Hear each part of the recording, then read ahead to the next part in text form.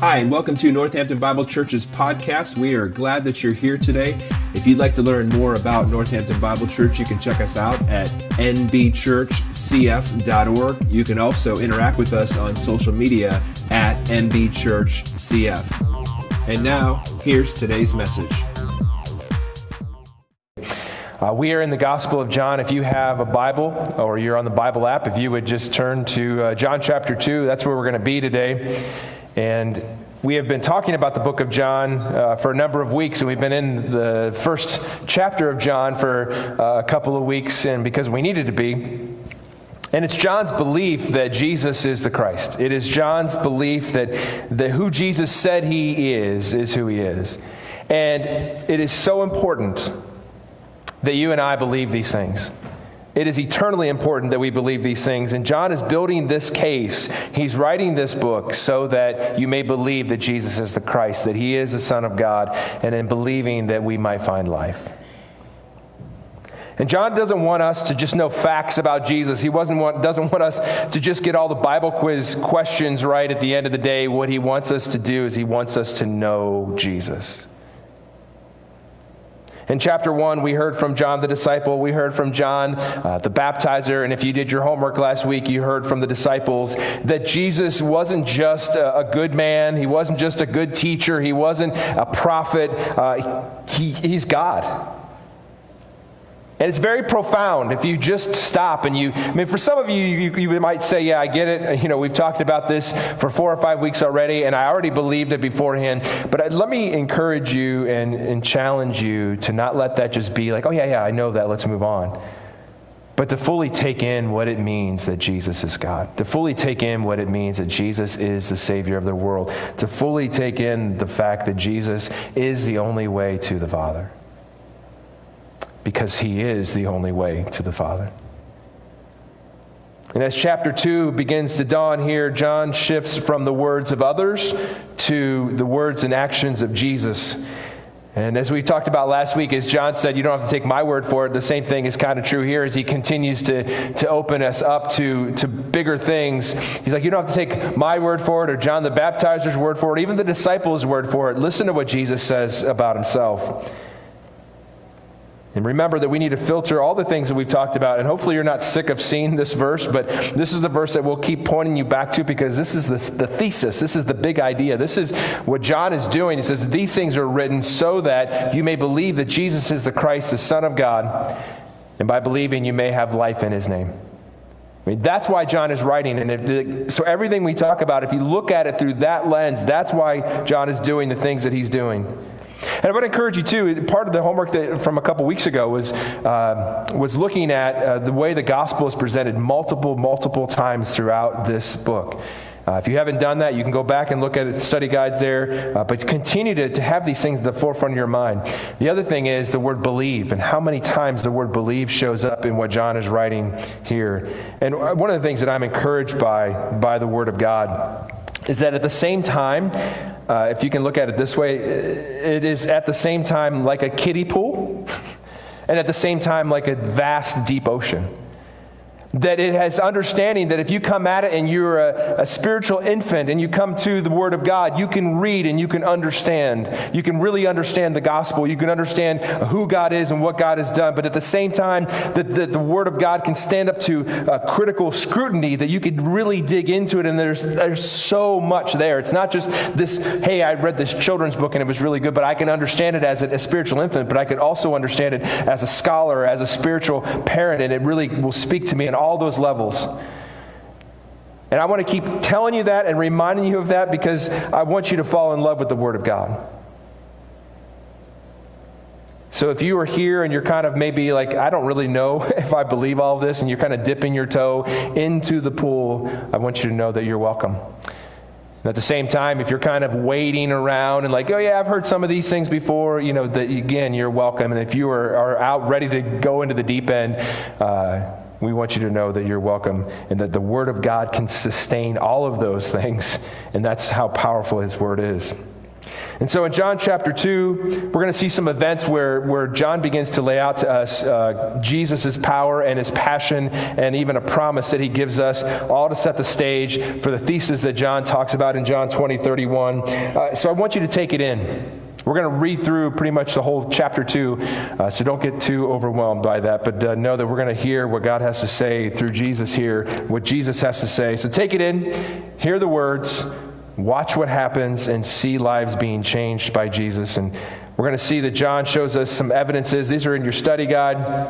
If you have a study guide, you can. They're online. They're PDF. You can print off. You can look at it. It's also in the YouVersion app that you can just look at it that way, and you can see all this. But John is pointing us to the power of Jesus. So look at John chapter 2, verse 1. And I'm going to stop often because I'm trying to fill in some of the gaps, trying to explain some in the white spaces, really what's going on. So don't get too excited here. The wedding of Cana, you see, on the third day, and this really is a couple days after the events of chapter 1, on the third day there was a wedding in Cana in Galilee, and the mother of Jesus was there, and Jesus was also invited to the wedding with his disciples. And so, again, you can preach a passage, you can understand a passage, you can teach a passage, and this is where the deepness comes in, that we could talk about this and talk about that and talk about Jesus being invited to your party, all those kind of things, but we're trying to stay high level and look at why John is writing the things that he's writing, and what do they point to. And so we take in the scene that we have Mary, the mother of Jesus, who's been invited to this this unknown person's wedding, and Jesus and his disciples are there, and understanding that weddings are a much bigger ordeal than they are today, but John records this so that God's power, that Jesus' power would be revealed. This is the first recorded miracle in John's gospel, and he refers to it, as we'll see later, as a sign, as a miracle. It's not about the act itself, it's about the fact that this acted as evidence to who Jesus is and to his power. Verse 3, when the wine ran out, the mother of Jesus said to him, "They have no wine." This is a big deal. If you're in that context, it was the job of the bridegroom to provide, to make everybody happy, to provide the things that needed to be provided, and this was one of those things. And this would have been a great insult, that all of a sudden they're out, what?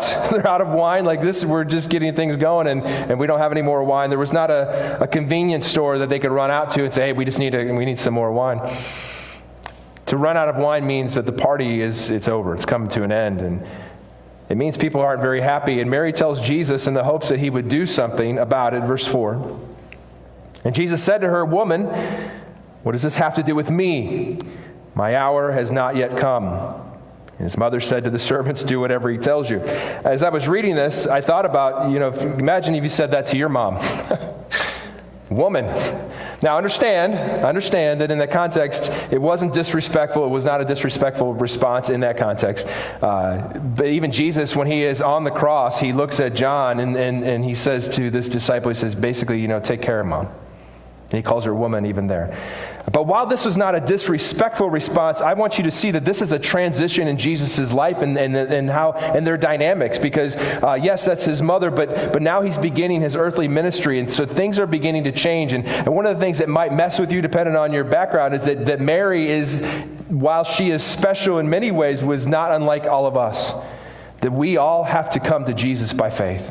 That we are all sinners separated from God. And so what we see is that this beginning of this separation, that it's still my mom, but now things are different.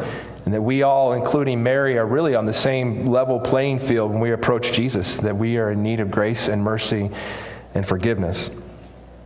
And so what Jesus is saying to her, why are you involving me in this? He didn't come to earth so that he could do man's bidding. Like, okay, what do you need?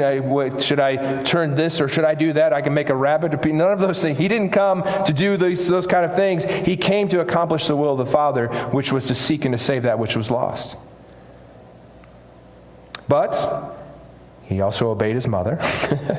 He didn't sin. Notice the phrase, and I want you to take note of this as we work through the book of John. He says this phrase right here, that my hour has not yet come. This is part of your digging deeper homework. If you have your study guide, it's on the other page there. Gave you all these places where you might see this phrase, my hour has not yet come, or the hour had not yet come. This phrase is like signposts along the way to get to the end of what John is writing, because many times you'll hear that. But as we get closer to the time of his sacrificial death, what you'll find is that he'll say, my hour has come, or the hour has come. And it's a good study. It's worth your time because the hour is really the time of suffering and death. The hour is this high point of human history when God the Son, when Jesus became sin for us so that we might receive his righteousness. The hour is the reason that Jesus stepped out of eternity, stepped out of heaven to come to earth for this hour. Jesus came to please the Father and face the hour. And even in this early stage, he was keenly aware. And so now his earthly ministry is beginning, and he's like, okay, I'm focused. I'm laser focused on why I'm here for that hour. And so when Mary comes to him and says, hey, they're out of wine, he's like, what does that have to do with me? But Mary had faith and confidence that Jesus would do something. And this was the opportunity, I think, that Jesus saw to display his power, to show who he was, to begin to grow people's faith, to transform hearts and lives. And he leveraged this moment for that purpose. Look at verse 6. Now there were 6 stone water jars with the Jewish rites of purification, each holding 20 to 30 gallons. Again, we're going to stop there because everything that John's writing, there's significance to this. This was significant because the water jars were used for purification under the law. And so those were there, and Jesus is now here, and John includes this detail because there's a lesson to learn about Jesus. Now that Jesus is on the scene, things are going to begin to change, or things already are changing. The rituals that were connected to the Old Covenant are now giving way to something greater. The shadow that is seen in the law is giving way to the substance. The thing pointing to the one who would bring permanent purification has been here, and he's here. That this water ceremony that it has been exchanged for the thing, for the one who was to come. That external cleansing has given way to internal transformation that Jesus brings. And so there's significance in using these objects, and in a sense it's saying to some people that, wow, there's something different, there's something new, that we're not using them for what we thought we would use them for, that this Jesus is different. Look at verse 7. Jesus said to the servants, fill the jars with water, and they filled them up to the brim so that there's no doubt, there's no chance to sneak something in. Verse 8, and he said to them, now draw some out and take it to the master of the feast. And so they took it. And when the master of the feast tasted the water now become wine, and did not know where it came from, though the servants who had drawn the water knew, the master of the feast called the bridegroom and said to him, everyone serves the good wine first, and when people have drunk freely, then the poor wine, but you have kept the good wine until now. And so Jesus turned water into wine. Not into grape juice, as maybe some of us want to try to fit a certain narrative, like, oh, it's grape juice, it's okay. That Jesus turned water into wine, and not just any wine. This wine was far greater than the wine they'd been serving. And we know this because the master of the feast, the master of ceremonies there said, hey, normally we bring out the good stuff, get everybody kind of like feeling all right, and then we bring out the not so good stuff and they don't know the difference. And Jesus, he said to Jesus, you brought the good stuff has been brought out now. Verse 11. That this is the first of his signs Jesus did in Cana in Galilee and manifested his glory, and his disciples believed in him. And so what we see is that we see the power of Jesus, to turn water into wine. By changing water into wine, what we see is that Jesus has power over creation. That no amount of abracadabra I could do or any of you could do could make this happen. And if you're following along, we're doing this. We're looking at these things because we want to discover more and more who Jesus is. And my hope in discovering who Jesus is that if you say you have a relationship, you say that you're a Christ follower, as you discover more and more about who Jesus is, his heart, why he's here, the mission that he's on, all these things, that may it cause you to fall more in love with who Jesus is. But that also that if you're following along, that you would really begin to discover who Jesus is and say, wow, I've never heard that before. Or, wow, that's someone worth following. Or, wow, Jesus is who he says he is. And you could look at this account, you could look at this sign, and you could say, yep, it's just all a fairy tale. I don't believe it. Or, the Bible can't be trusted. Or, Jesus is real. I'll give you that. But I can't make the leap that he is God just because of this whole thing. I would ask you to stick with it. But I also want to remind you that Jesus himself doesn't leave you the option to say that he's anything else but who he says he is, that he's God. He very clearly says that he's God. He very clearly says that he's a long-awaited Messiah. But you could look at all of this that we're looking at, and you can say, yeah, that was really cool story, but I don't believe it. And you have that option, meaning that you can make that decision. But the truth is the truth, whether you believe it or not. And we're going to keep pointing you to the truth. Not so that we can hopefully convince you to come into the kingdom, because only God can change your heart. But that we too would be encouraged and challenged, and that we would say, man, I don't want anything else. No matter what happens to me, I'm going to trust. That Jesus is able to change water into wine because he's the creator of all things. Think about it this way. What would normally take a season of rainwater to turn water into wine at the end of the season, Jesus did in an instant. Showing power over creation. He also has the power to transform hearts and lives. I mean, the power to change water into wine is pretty impressive. I mean, if you were at a party and you did that, that'd be a pretty cool party trick. You're like, wow, that was really cool. But the power to make someone who's spiritually dead, to make them alive, to breathe life into something that's been dead and make it alive is a far greater feat. And that's what Jesus has come to do. And the lives of the disciples were beginning to be transformed because they see these things that Jesus is able to do. They see the power that Jesus had. They heard the testimony of John the Baptizer, and they said, man, we're going to follow this Jesus. And Jesus began to change their hearts and their lives. That Jesus is in the business of changing hearts and lives, not just 2,000 years ago, but in the business of changing hearts and lives today. And because of this act, because of this sign in John chapter 2, their hearts were being transformed and they began to believe in him. And not only began, I mean, they've said that they believed in him, but I think, again, it just kind of reinforced this idea of like, okay, this guy may be something different. Look at verse 12. After this, they went down to Capernaum with his mother and his brothers and his disciples, and they stayed there for a few days. And so early on, Jesus puts his power on display. Greater things are coming. Greater signs and miracles are going to be performed, not to point to the miracle itself, not to say, look, I did this thing, or I turned water into wine, or we fed all these people, but to point back to who Jesus is. The second thing that John shows us is that he shows us his passion. So we see his power. Here's his passion. Look at verse 13. The Passover of the Jews was at hand, and Jesus went up to Jerusalem. And so much of the events you'll find through the book of John are around the Passover. We mentioned the Passover lamb last week, the Lamb of God who takes away the sin of the world. We talked about the Passover back in Exodus, where God said to his people, this final plague is going to kill all the firstborn in your family unless you do this thing. You take a unblemished lamb and sacrifice it and put the blood on your doorpost, and then the angel of death will pass over. And that became, not just in that moment, a thing that they did, but it became a celebration. It became a feast, like year after year, again and again and again, to remind them of what God has done and who he is. And so in this context, if you were an adult living within 15 miles of Jerusalem, you would make that pilgrimage. You would go into town to celebrate and remember the Passover. And if you attended the Passover, you would stop at the temple first, and you would pay the tax, and you would make a sacrifice. You would worship God. And that's what Jesus is doing as he enters into the city.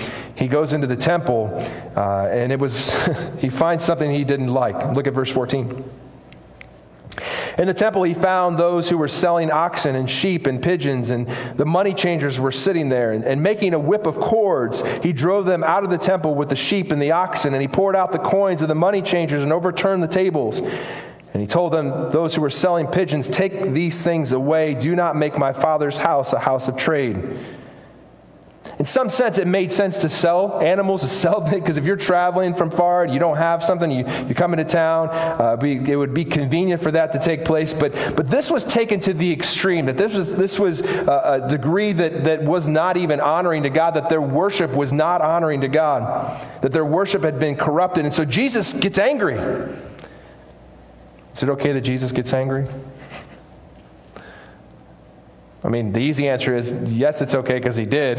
But we begin to think about anger and we say, well, are we allowed to get angry? Or can we get angry? Should we get angry?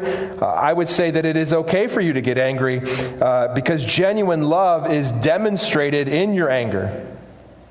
Sometimes the proof of my love is that I get angry. And that, to me, that doesn't compute very well because I often think, well, no, you're going to be like here. And we see Jesus getting angry. I mean, imagine if you have a spouse, you have a wife or whoever, that's someone that's in your life that you really love and somebody's beating them up. You wouldn't sit by and say, man, that stinks. Hopefully you would get angry. Hopefully you would say, this needs to stop. That my anger, really my love, would be expressed in anger.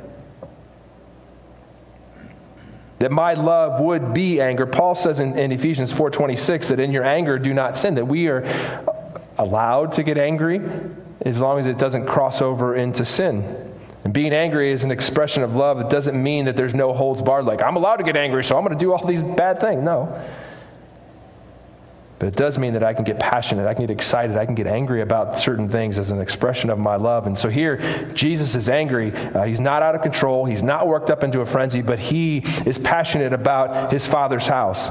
It's the place that these people should have been taken care of. They should have been treating things differently. And he comes in and all of a sudden there's business going on in the sense it was just out of control. And it wasn't that they were doing these things to honor God. They were doing these things to make a profit, and they've corrupted this place.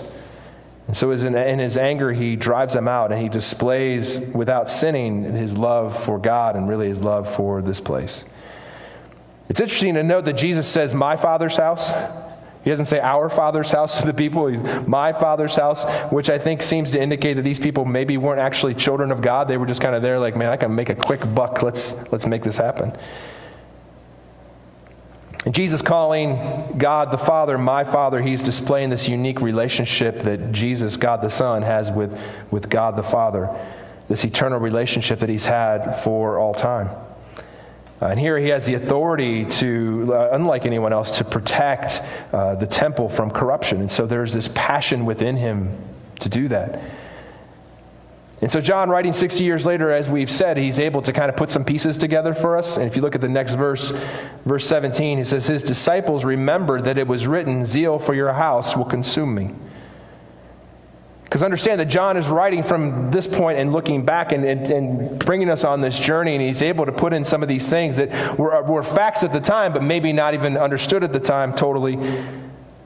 And the cleansing of the temple really showed the disciples, and it showed others, it was a sign of who Jesus really was. And it reminded them of Psalm 69:9 that says this, that your zeal for your house has consumed me, and the reproaches of those who reproach you have fallen on me. In Psalm 69, King David is writing these words, and he's crying out in despair over the opposition for those that others had toward him.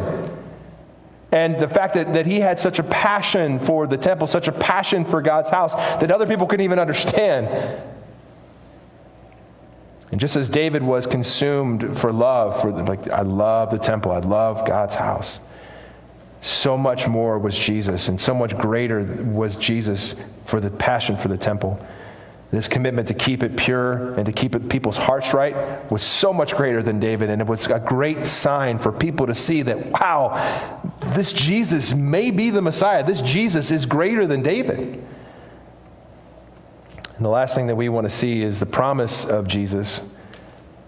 Verse 18, so the Jews said to him, what sign do you show us for doing these things?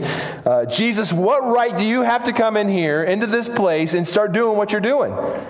Like, how dare you? Who are you?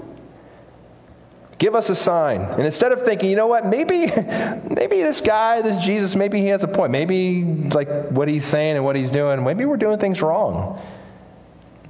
Instead of even looking at themselves, they looked at him and said, who are you? What right do you have? And they missed the sign. That the Jews saw this sign that the disciples began to see from Psalm 69:9, but they missed it. That zeal that was on display in Jesus' life, the zeal for the temple, the authority that he had, they missed it. Instead, blindly, they ask for a sign to show them that Jesus had the right. And Jesus says this in verse 19.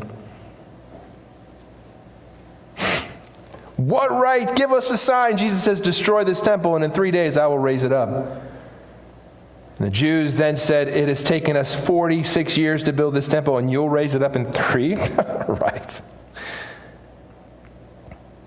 It took us 46 years to build this temple, Jesus, and you're by yourself, you're going to raise it up in 3 days? And then John gives us insight. Verse 21, but he was speaking about the temple of his body. When therefore he was raised from the dead, you see that phrase, that it wasn't until this point. So Jesus says these things, and if I'm a disciple, if I'm around, and he's saying these things like, tear this place down and I'll raise it up in 3 days, and I'm even as a disciple like, I don't know, that's going to happen, really? And then at the resurrection, they remembered. Look what it says. When therefore he was raised from the dead, his disciples remembered that he had said this, and they believed the scripture and the word that Jesus has spoken. That Jesus wasn't referring to the temple, he was referring to himself. Understand that the temple is the place where God's presence dwelled, and we discussed this a few weeks ago. But in Jesus, God dwells. In the person of Jesus, God has come to be with his people. And the temple is where sacrifices are made, and Jesus, we have the ultimate perfect sacrifice. The sign of the resurrection, that when I rise from the dead, that will be your sign, that one day when you tear this house down, I will raise it up again. It will be raised up again, and then you will know. Then you will understand that I'm the Messiah. Then you'll understand who I really am. I'm giving you signs. I come in and I'm kicking people out of the temple and saying, look at the zeal that I have for the temple of God, but you don't see it. But there'll be a day that you'll see it. And you'll see, there'll be a promise that I'm making now that you will see it. And so how do we walk away from this? The understanding that Jesus has the power to transform your life today. We talk about this. I talked about, I think, last week, that here I am speaking 2,000 years later of a guy that showed up and said that he was the Messiah. Then another guy that said, behold, the Lamb of God who takes away the sin of the world, that what has tied the Old Testament and the New Testament together, this whole book that we read is not just a book with words written on a page, that this is the living, breathing Word of God, and it all points to Jesus. And it's my job to remind you of that. It's my job to point to Jesus and everything we talk about. And we talk about the gospel often, and I hope that you never get tired of hearing the gospel, and not only get tired of hearing the gospel, that you never get tired of living it and speaking it. That if we believe that the gospel is the gospel, if we believe that Jesus is the way, the truth, and the life, and no one comes to the Father except through him, that should light a passion in our hearts. I think sometimes we get to this point where it becomes so familiar that we could recite, oh yeah, and then Jesus went when he turned water into wine, yeah, I remember that story. Jesus talking to Nicodemus, yeah, Jesus went to, yeah. But Jesus lives, and that Jesus came on a mission to do what we could never do so that our relationship with the Father could be restored.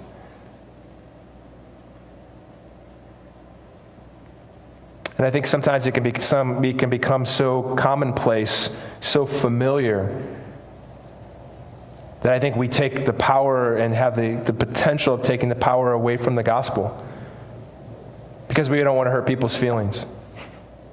I mean, I would tell you the truth, but if we're being honest, I don't know if I really believe that it's the truth. I mean, I've been taught this, and I believe it, and I'm hoping that that's the case so that when I die, I won't go to hell. That's what I'm hoping for. But if you believe what you want to believe, that's okay. That's not the gospel. Jesus has the power to change your life today. We often look at Matthew 4:19. Jesus says, follow me and I will make you fishers of men. I believe it is on us as followers of Jesus to point people to Jesus, to get them to that point. Not that we can change their heart, but to really give them an opportunity to follow Jesus. And when they follow Jesus, that Jesus is the one who changes them. We don't get them to try to look like a church-goer Christian before they follow Jesus. They come as you are. I came as I was. that we would lead people to Jesus just as they are, with all their baggage, with all their past. And we lead them to Jesus and let Jesus change them. And he does, and he will. That Jesus is still in the business of changing lives. And he still transforms lives today of making people who are spiritually dead, spiritually alive. And just as he has the power to turn water into wine, he has the power to make dead things alive. It made Jesus' passion to do the will of the Father be our passion as well. Because Jesus says, "Follow me, I will make you fishers of men." May we have that passion to see other people follow Jesus, to be fishers of men, to seek and to save that which was lost, to be about the business that God has us here. It's not just to make $1 million. That's not our goal. God has given you an opportunity in people's lives, in your spheres of influence, to make a difference for all eternity. And that should be our hearts. And if nothing else that you see today, that you would see that the resurrection is real. That Jesus really did die. He really did stay dead. He really was brought back to life, overcoming the grave, overcoming death. That the resurrection is the ultimate sign that Jesus is who he says he is. If the resurrection isn't true, then we are of all people to be most pitied, Paul says. But the resurrection is true. And that's the hope that we have. Scott used an illustration today in our 9 o'clock, our prayer and share time together. And it really hit home for me because I think it was a great picture of explaining things that I've tried to say a lot. But if you're on an airplane and the airplane is going down, you have an option. Let's say that the airplane has parachutes, because that's important in this story. But if you had a parachute, or you say, "Hey, look, I believe a parachute can save me, but I'm gonna try to flap my arms really quickly, and I'm gonna try to make it on my own here. I believe that I can at least glide to the ground." It doesn't work. But if you believe that parachute is going to save you and can save you, and you liken that to Jesus, that Jesus is the one who comes around it, that as I put my faith and my trust in him, that I can be saved. I think so many people are trying to flap their arms in life spiritually to try to be good enough, to try to rescue themselves. And the Bible is very clear that we can't do it. But this is the other part of that I could say, yeah, I see that parachute. I believe that parachute can save me 100%. I believe it. But I'm not saved by that parachute. I'm not saved in that scenario until what? Until I take that parachute and I put it on and I say, that's it. We're all in. I'm good. I'm out. The same thing is true with Christ, that I can believe all day that Jesus is the Son of God, that he is the Messiah. I believe these things. I believe these things. But John says, I want you to know him. And in knowing him means putting my faith in him. It means putting on the parachute. It means saying, okay, I trust in Christ alone. I'm going to stop flapping my arms. I'm going to stop wishing for something better, and I'm going to trust Christ. And may we do that today, not just at that moment of forgiveness, of salvation, but maybe an everyday choice to choose Christ and see how our lives would look different. Let's pray together.